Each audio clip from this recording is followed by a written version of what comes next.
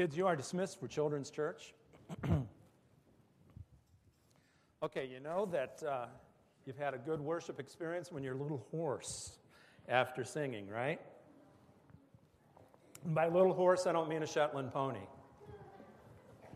Let's take our Bibles and turn to Acts chapter 13. Acts chapter 13.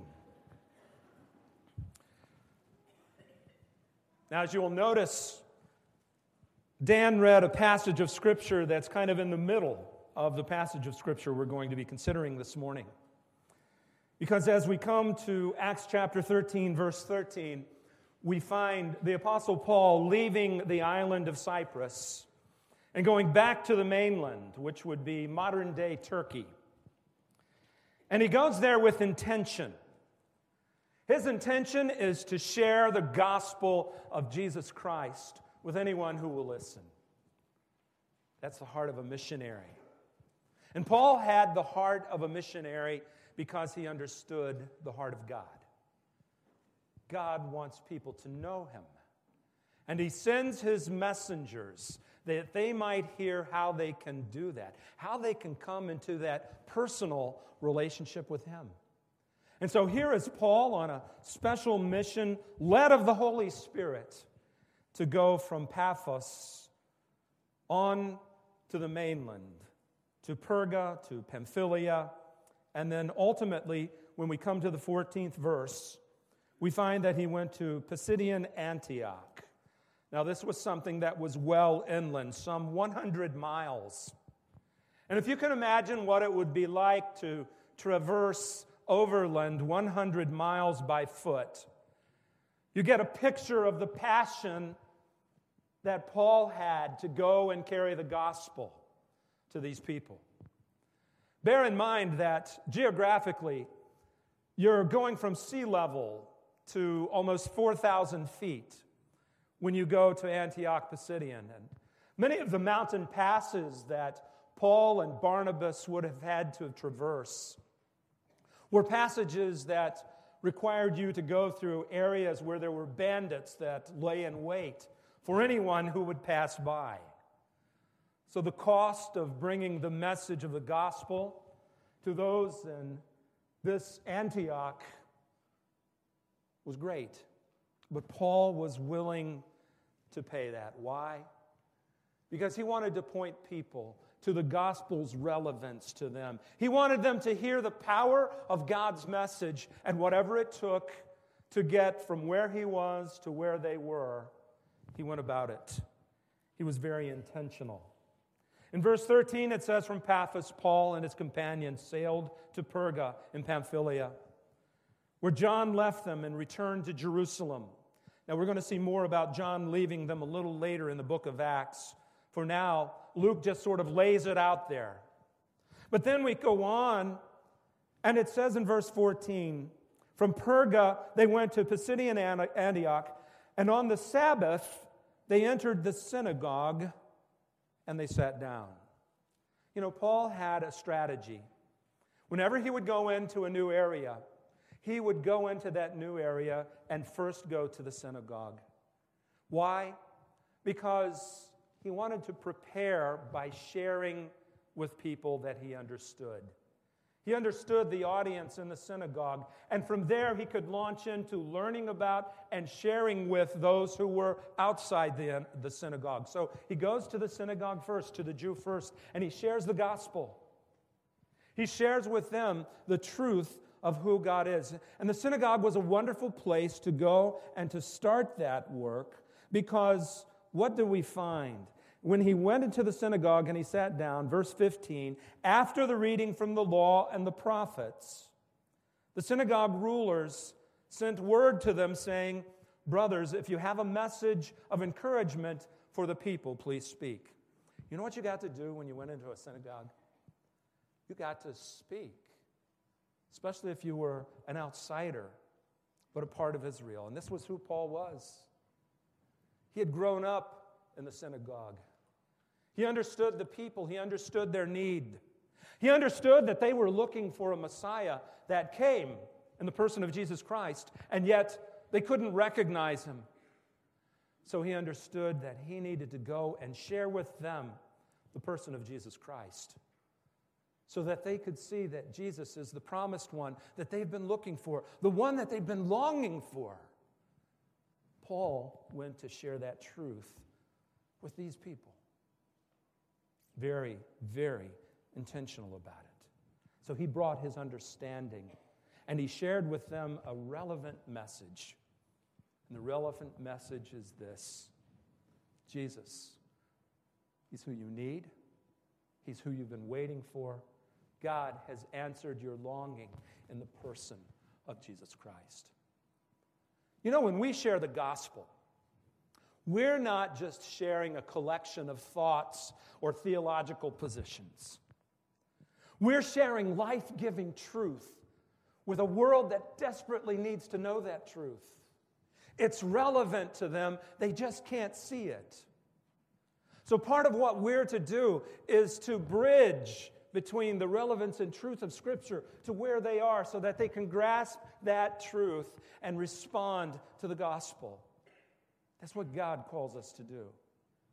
And that's what Paul and Barnabas was doing. They were there to share the gospel and to show how it applies to each one of our lives. But then the text continues. And when we come to verses 16 through 25, we find the truth that Jesus is God's provision for salvation. Look at what we find as we come to this 16th verse. Paul had just been asked, would you like to say a word of encouragement? Man, that is like throwing a T-bone to a pit bull. He is ready to share, right? He is going to share the gospel of Jesus Christ boldly and truthfully. And this is what he does. Verse 16, standing up, Paul motioned with his hand and said, "Men of Israel, and you Gentiles who worship God, listen to me." Now, twice in this passage, we're going to see addresses by the Apostle Paul where he identifies his audience. And his audience was comprised of men of Israel, people with a spiritual background who would have respected the Scriptures, but also God-fearing Gentiles. These were people who had come and were interested in the things of God, and they sat in the synagogues and they listened. So there was a spiritual hunger on the part of these God-fearing Gentiles. And there was truth about God and the coming Messiah. And what a great starting point for the Apostle Paul. So then he continues in the text, and what do we find? The Word, or the God of the people of Israel, chose our fathers. He made the people prosper during their stay in Egypt with mighty power. He led them out of that country. He endured their conduct for about 40 years in the desert. What Paul begins with is this: the covenant God that you worship is a God who has loved you and provided for you. He delivered you from slavery in Egypt, and He brought you into another country. And then when God had done all of that for you as a covenant people, what did you do? Look at verse 18. He endured their conduct for about 40 years in the desert. What happened during that 40 years in the desert? If you remember, God had opened the way for Israel to go into the promised land. But Israel refused to enter because of unbelief. And so for 40 years, as a nation, an entire generation died because of unbelief. They wandered in the wilderness, not experiencing what God had promised them as a people, not because God didn't deliver on the promise, but because the people refused to believe. Do you see where Paul's going with this? You see, just as the ancients refused to believe and refused to experience the promise of God by going by faith into the promised land, here in Paul's day in the synagogue were people who had the Messiah right before them in the person of Jesus Christ. But because of unbelief, they crucified Him. And their unbelief brought them to the place to where they could not experience all that God wanted them to experience. And so as a consequence, wandering They were spiritually wandering. You know, there are people today who see the truth of who Jesus is. They recognize their need. They recognize that Jesus is the solution to that need, but they're spiritual wanderers. They don't come to the place to where they place their faith in the truth of who Jesus is. And they miss out. They wander. So here are these spiritual wanderers, verse 18. And then eventually what happened? God brought them into the promised land, verse 19. He overthrew other nations in Canaan, and he gave this land to his people as their inheritance. And all of this took about 450 years. But then look at this. After this, God gave them judges until the time of Samuel the prophet. So God was allowing them to live and be victorious in the promised land. And he had judges over them who were spokesmen for God, leaders of Israel. But then Samuel came on the scene. And Samuel was a prophet. And notice verse 21, then the people asked for a king. And he gave them Saul, son of Kish, of the tribe of Benjamin. You see what happened? Man was under God's rule through the judges, but that wasn't good enough. All of these people in the synagogue would have known the Old Testament history behind this. And they would have remembered that the people said, we want a king. Not God, but a king. And God gave them one.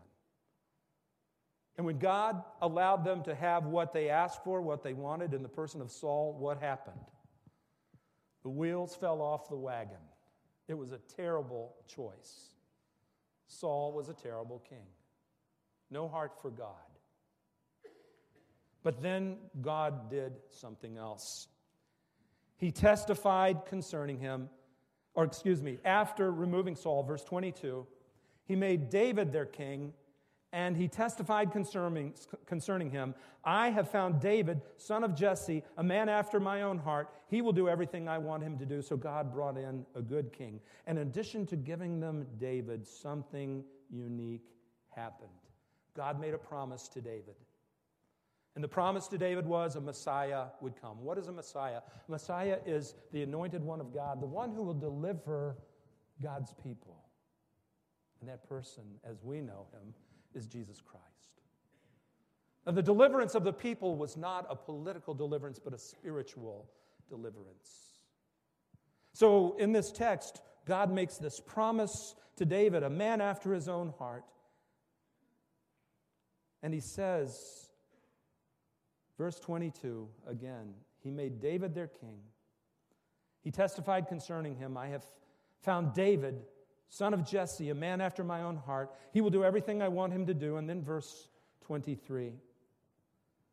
From this man's descendants, God has brought to Israel the Savior, Jesus, as he promised. Jesus is the ultimate in God's purpose and plan. And this was where Paul wanted to bring them. He had to take them from where they were to where Jesus is. And so he shares with them that Jesus is the fulfillment of what God promised in David. You know, part of evangelism, again, is showing the relevance of Jesus. And if they're going to see Jesus as relevant, they have to see him for who he is. He is the promised one of God, the Son of God. He is the Savior who came and lived among us and died on the cross for our sins. These people needed to see Jesus. And that's where Paul brings them. He brings them to the place to where he can fulfill what they've been longing for because he already had. He is the promised one of God. And he makes it crystal clear in that 23rd verse where he said he brought the Savior Jesus as he promised. Then look at verse 24. Before the coming of Jesus, John preached repentance and baptism to all the people of Israel, And as John was completing his work, he said, "Who do you think that I am? I am not the one, no, but he is coming after me, whose sandals I am not worthy to untie." Here we find John the Baptist, the most recent prophet, identified Jesus. When you look in the Gospels, John the Baptist said that one is coming whose sandals I am not worthy to untie. And then when he saw Jesus, remember his words, "Behold, the Lamb of God who takes away the sin of the world." This is the Jesus that Paul is presenting in the synagogue. And the people needed to hear that. But then he goes on. When we come to verse 26, we see him once again address his audience. He wanted to prove that Jesus is indeed the one who saves, but not in the way that they imagined the Messiah might save. You see, for the average Jew, there was the hope of a political deliverer. They were under the thumb of Rome, and they wanted someone who would overthrow the government and establish the promises concerning the Messiah and the kingdom right then and right there in their lifetime. But Jesus came to deliver them spiritually before they experience the promises politically that they were looking for. So in verse 26, he says, "Brothers, children of Abraham and God-fearing Gentiles." So again, repeating those same thoughts and moving into this theme. It is to us that this message of salvation has been sent. He's talking about the privileged opportunity that they have to hear the message of salvation that God is sending to them. Listen, when we share the gospel, we need to remember that we are carrying a powerful message, the very message of transformed lives, of deliverance from sin. It is the power of God unto salvation that we bring to others. And we need to see it for what it is. Because if we don't believe that it's the power of God to salvation, why will they? So we'd better be committed to that understanding. This is the power of God to salvation. We were sent, and this message was sent by the very power of God. And then look at verse 27. "The people of Jerusalem and their rulers did not recognize Jesus. Yet in condemning him, they fulfilled the words of the prophets that are read every Sabbath. Though they found no proper ground for the death sentence, they asked Pilate to have him executed. When they had carried out all that was written about him, they took him down from the tree and laid him in a tomb. But God raised him from the dead." Now, Paul shifts into the national and personal responsibility that the children of Israel took upon themselves. God sent Messiah in the person of Jesus. They rejected the Messiah that God had sent. Just as they rejected in the time of Moses and didn't enter the promised land. Just as they rejected in the time of Samuel and asked for a king apart from God. Now, when Jesus himself had come, when God in the person of the Messiah had come,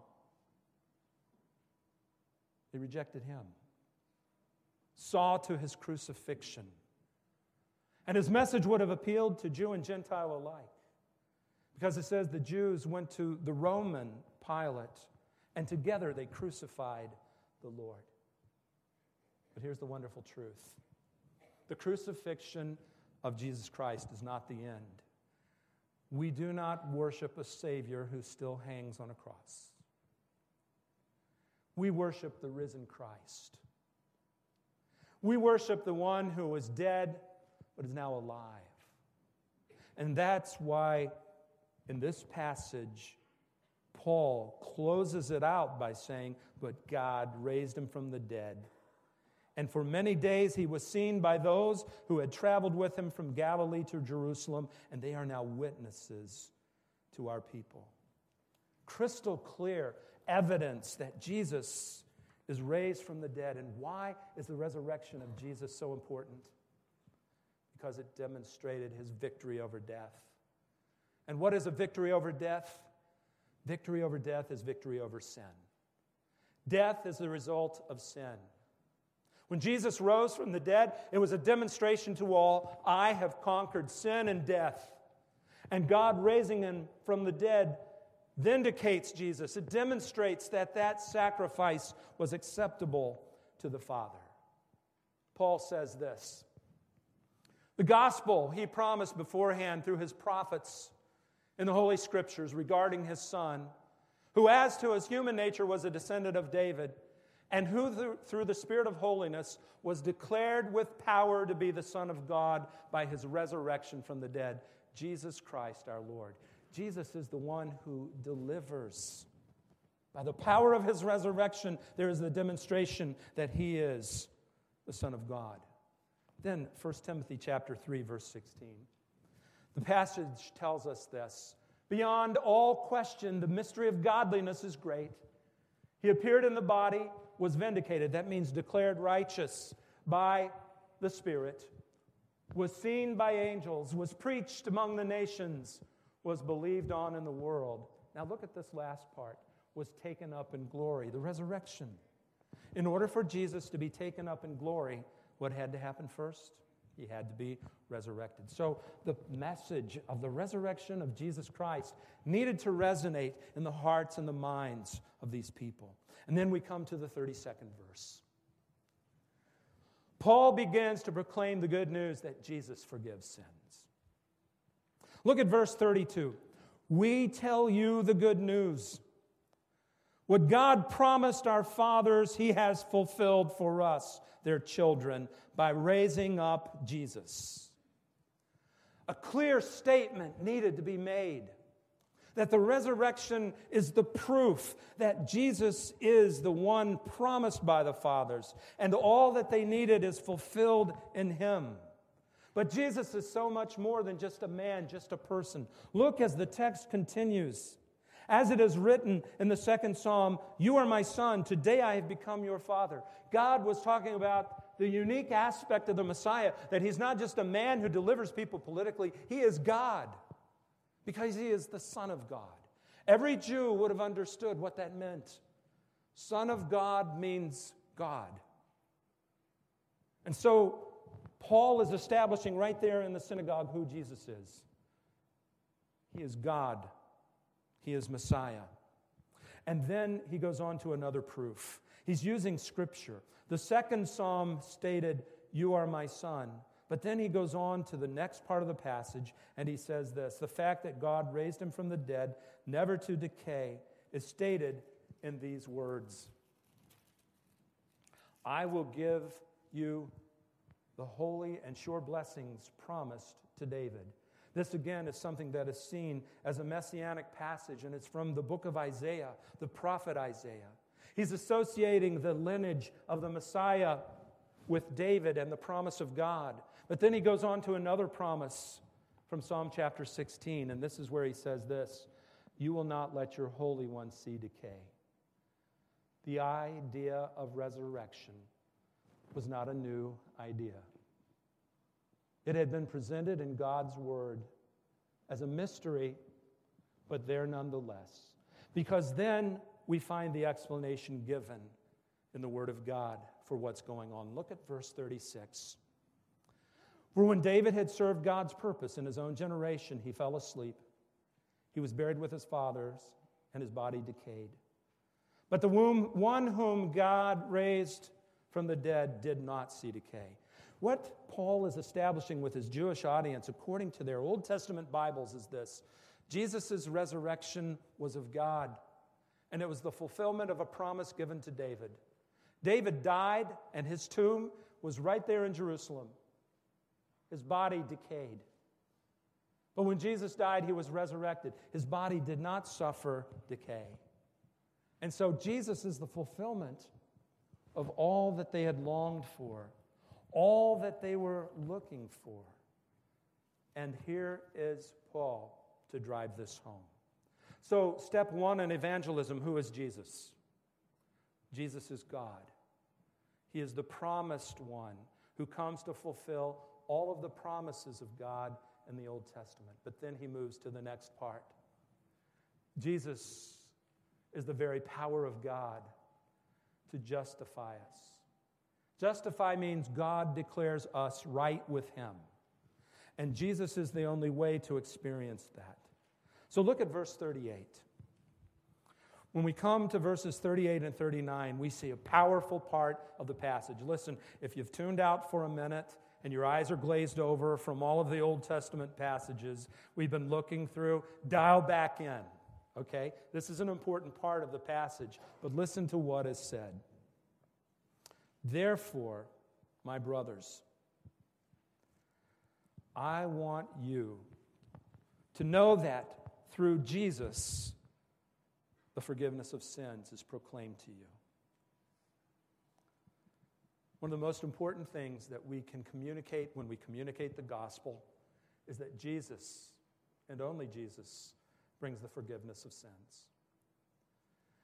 The people in the synagogue had their own idea about what they wanted in a Messiah, and let me tell you, today people have their own idea about what they want in Jesus. That is the part that's irrelevant. It doesn't matter what we think or what we want when it comes to Jesus. Jesus is who he is. He is the Son of God. He doesn't adapt to our image of what he ought to be. We are to yield to who he is. And who he is Savior. The risen one. The one who has the power and the authority to forgive sins. Listen, if you go anywhere else for the forgiveness of sins, you will find nothing. Jesus alone forgives sins. And that's what's being established in this verse. Verse 39 says, through him, everyone who believes is justified. That means made right with God from everything you could not be justified from the law of Moses. Crystal clear, isn't it? How do we experience forgiveness of sins? How do we experience being made right from God? Paul's point to these people is clear. You tried going down the road of good works. You observed the law. You did everything that you could as far as living a righteous life, but you failed. And all of us fail. None of us reach perfection, no matter how hard we try. So what is God's solution? Forgiveness of sin. And that forgiveness of sin comes only through Jesus Christ. How do we receive that forgiveness of sins? Well, if the works didn't work before, they're not going to work after. We receive forgiveness of sins by simple faith in Jesus. Whoever believes in him receives forgiveness of sin. That's what the Scripture teaches. That's what the people needed to grasp. That's what they needed to understand. Listen, it is hard for people to believe. When we look at every religion out there, there's some sort of human contribution to coming into a right relationship with God, right? Every one of them. There's something I must do in order for God to accept me. But the gospel is unique. It's not what we do, it's what Christ did that brings the forgiveness of sin and right standing with the Father. And that's what Paul wanted to communicate with his audience, that they needed to come to that place to where they believed and stopped believing in their own personal performance and their own ability to earn a relationship with God and embrace the truth that Jesus forgives sins. And he's able to do so because he is God and because he's risen from the dead. That's the message of this gospel. Final thought. The Scripture tells us that you perish as a consequence to rejecting him. Again, there's ample examples of this. Those who were in belief in the wilderness, the entire generation did what? Perished. But here, when we look at this text, the result of rejecting what God has presented to us as the opportunity for forgiveness of sins means that we perish spiritually. Look at verse 41. Look, you scoffers, wonder and perish, for I am going to do something in your days that you would never believe, even if someone told you. You know what Paul is doing as he concludes the gospel? He's talking about the consequences of rejection, and he's quoting from the prophet Habakkuk. Habakkuk was a prophet who gave prophecy prior to the Babylonians coming in and taking over Jerusalem. And what he was warning the people of Jerusalem about in this text was the coming judgment that none of them would anticipate, but that it would come upon them because they hadn't turned to God. And his warning was stark. Don't scoff at my words. Receive them. You see, for the people of Israel, there was the idea, we're in Jerusalem. This is God's city. We are God's people. So nobody's going to come in and take over the city, Habakkuk. Just go away. We're not going to listen. Perhaps Paul sensed some in his audience who had very much the same idea. Maybe he sensed that some of them were resisting the message of forgiveness of sins in Jesus. He wanted them to understand that rejecting the message of who Jesus is and what Jesus does for us and insisting that I will earn my way to God on my own merits brings consequences. And listen, while it's not popular to share that truth with others, it's a vital truth of the gospel. There are consequences to rejecting the gospel.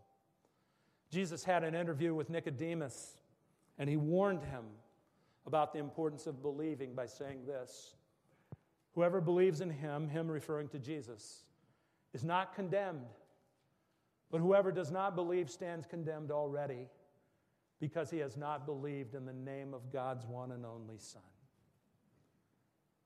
The gospel is good news. We can be delivered from this when we believe in him. But we're doing a disservice if we don't share with them the potential for consequence as well. And so this is what Paul did with his audience. And listen, if people don't understand consequences, they may not see the relevance of what the gospel has for them.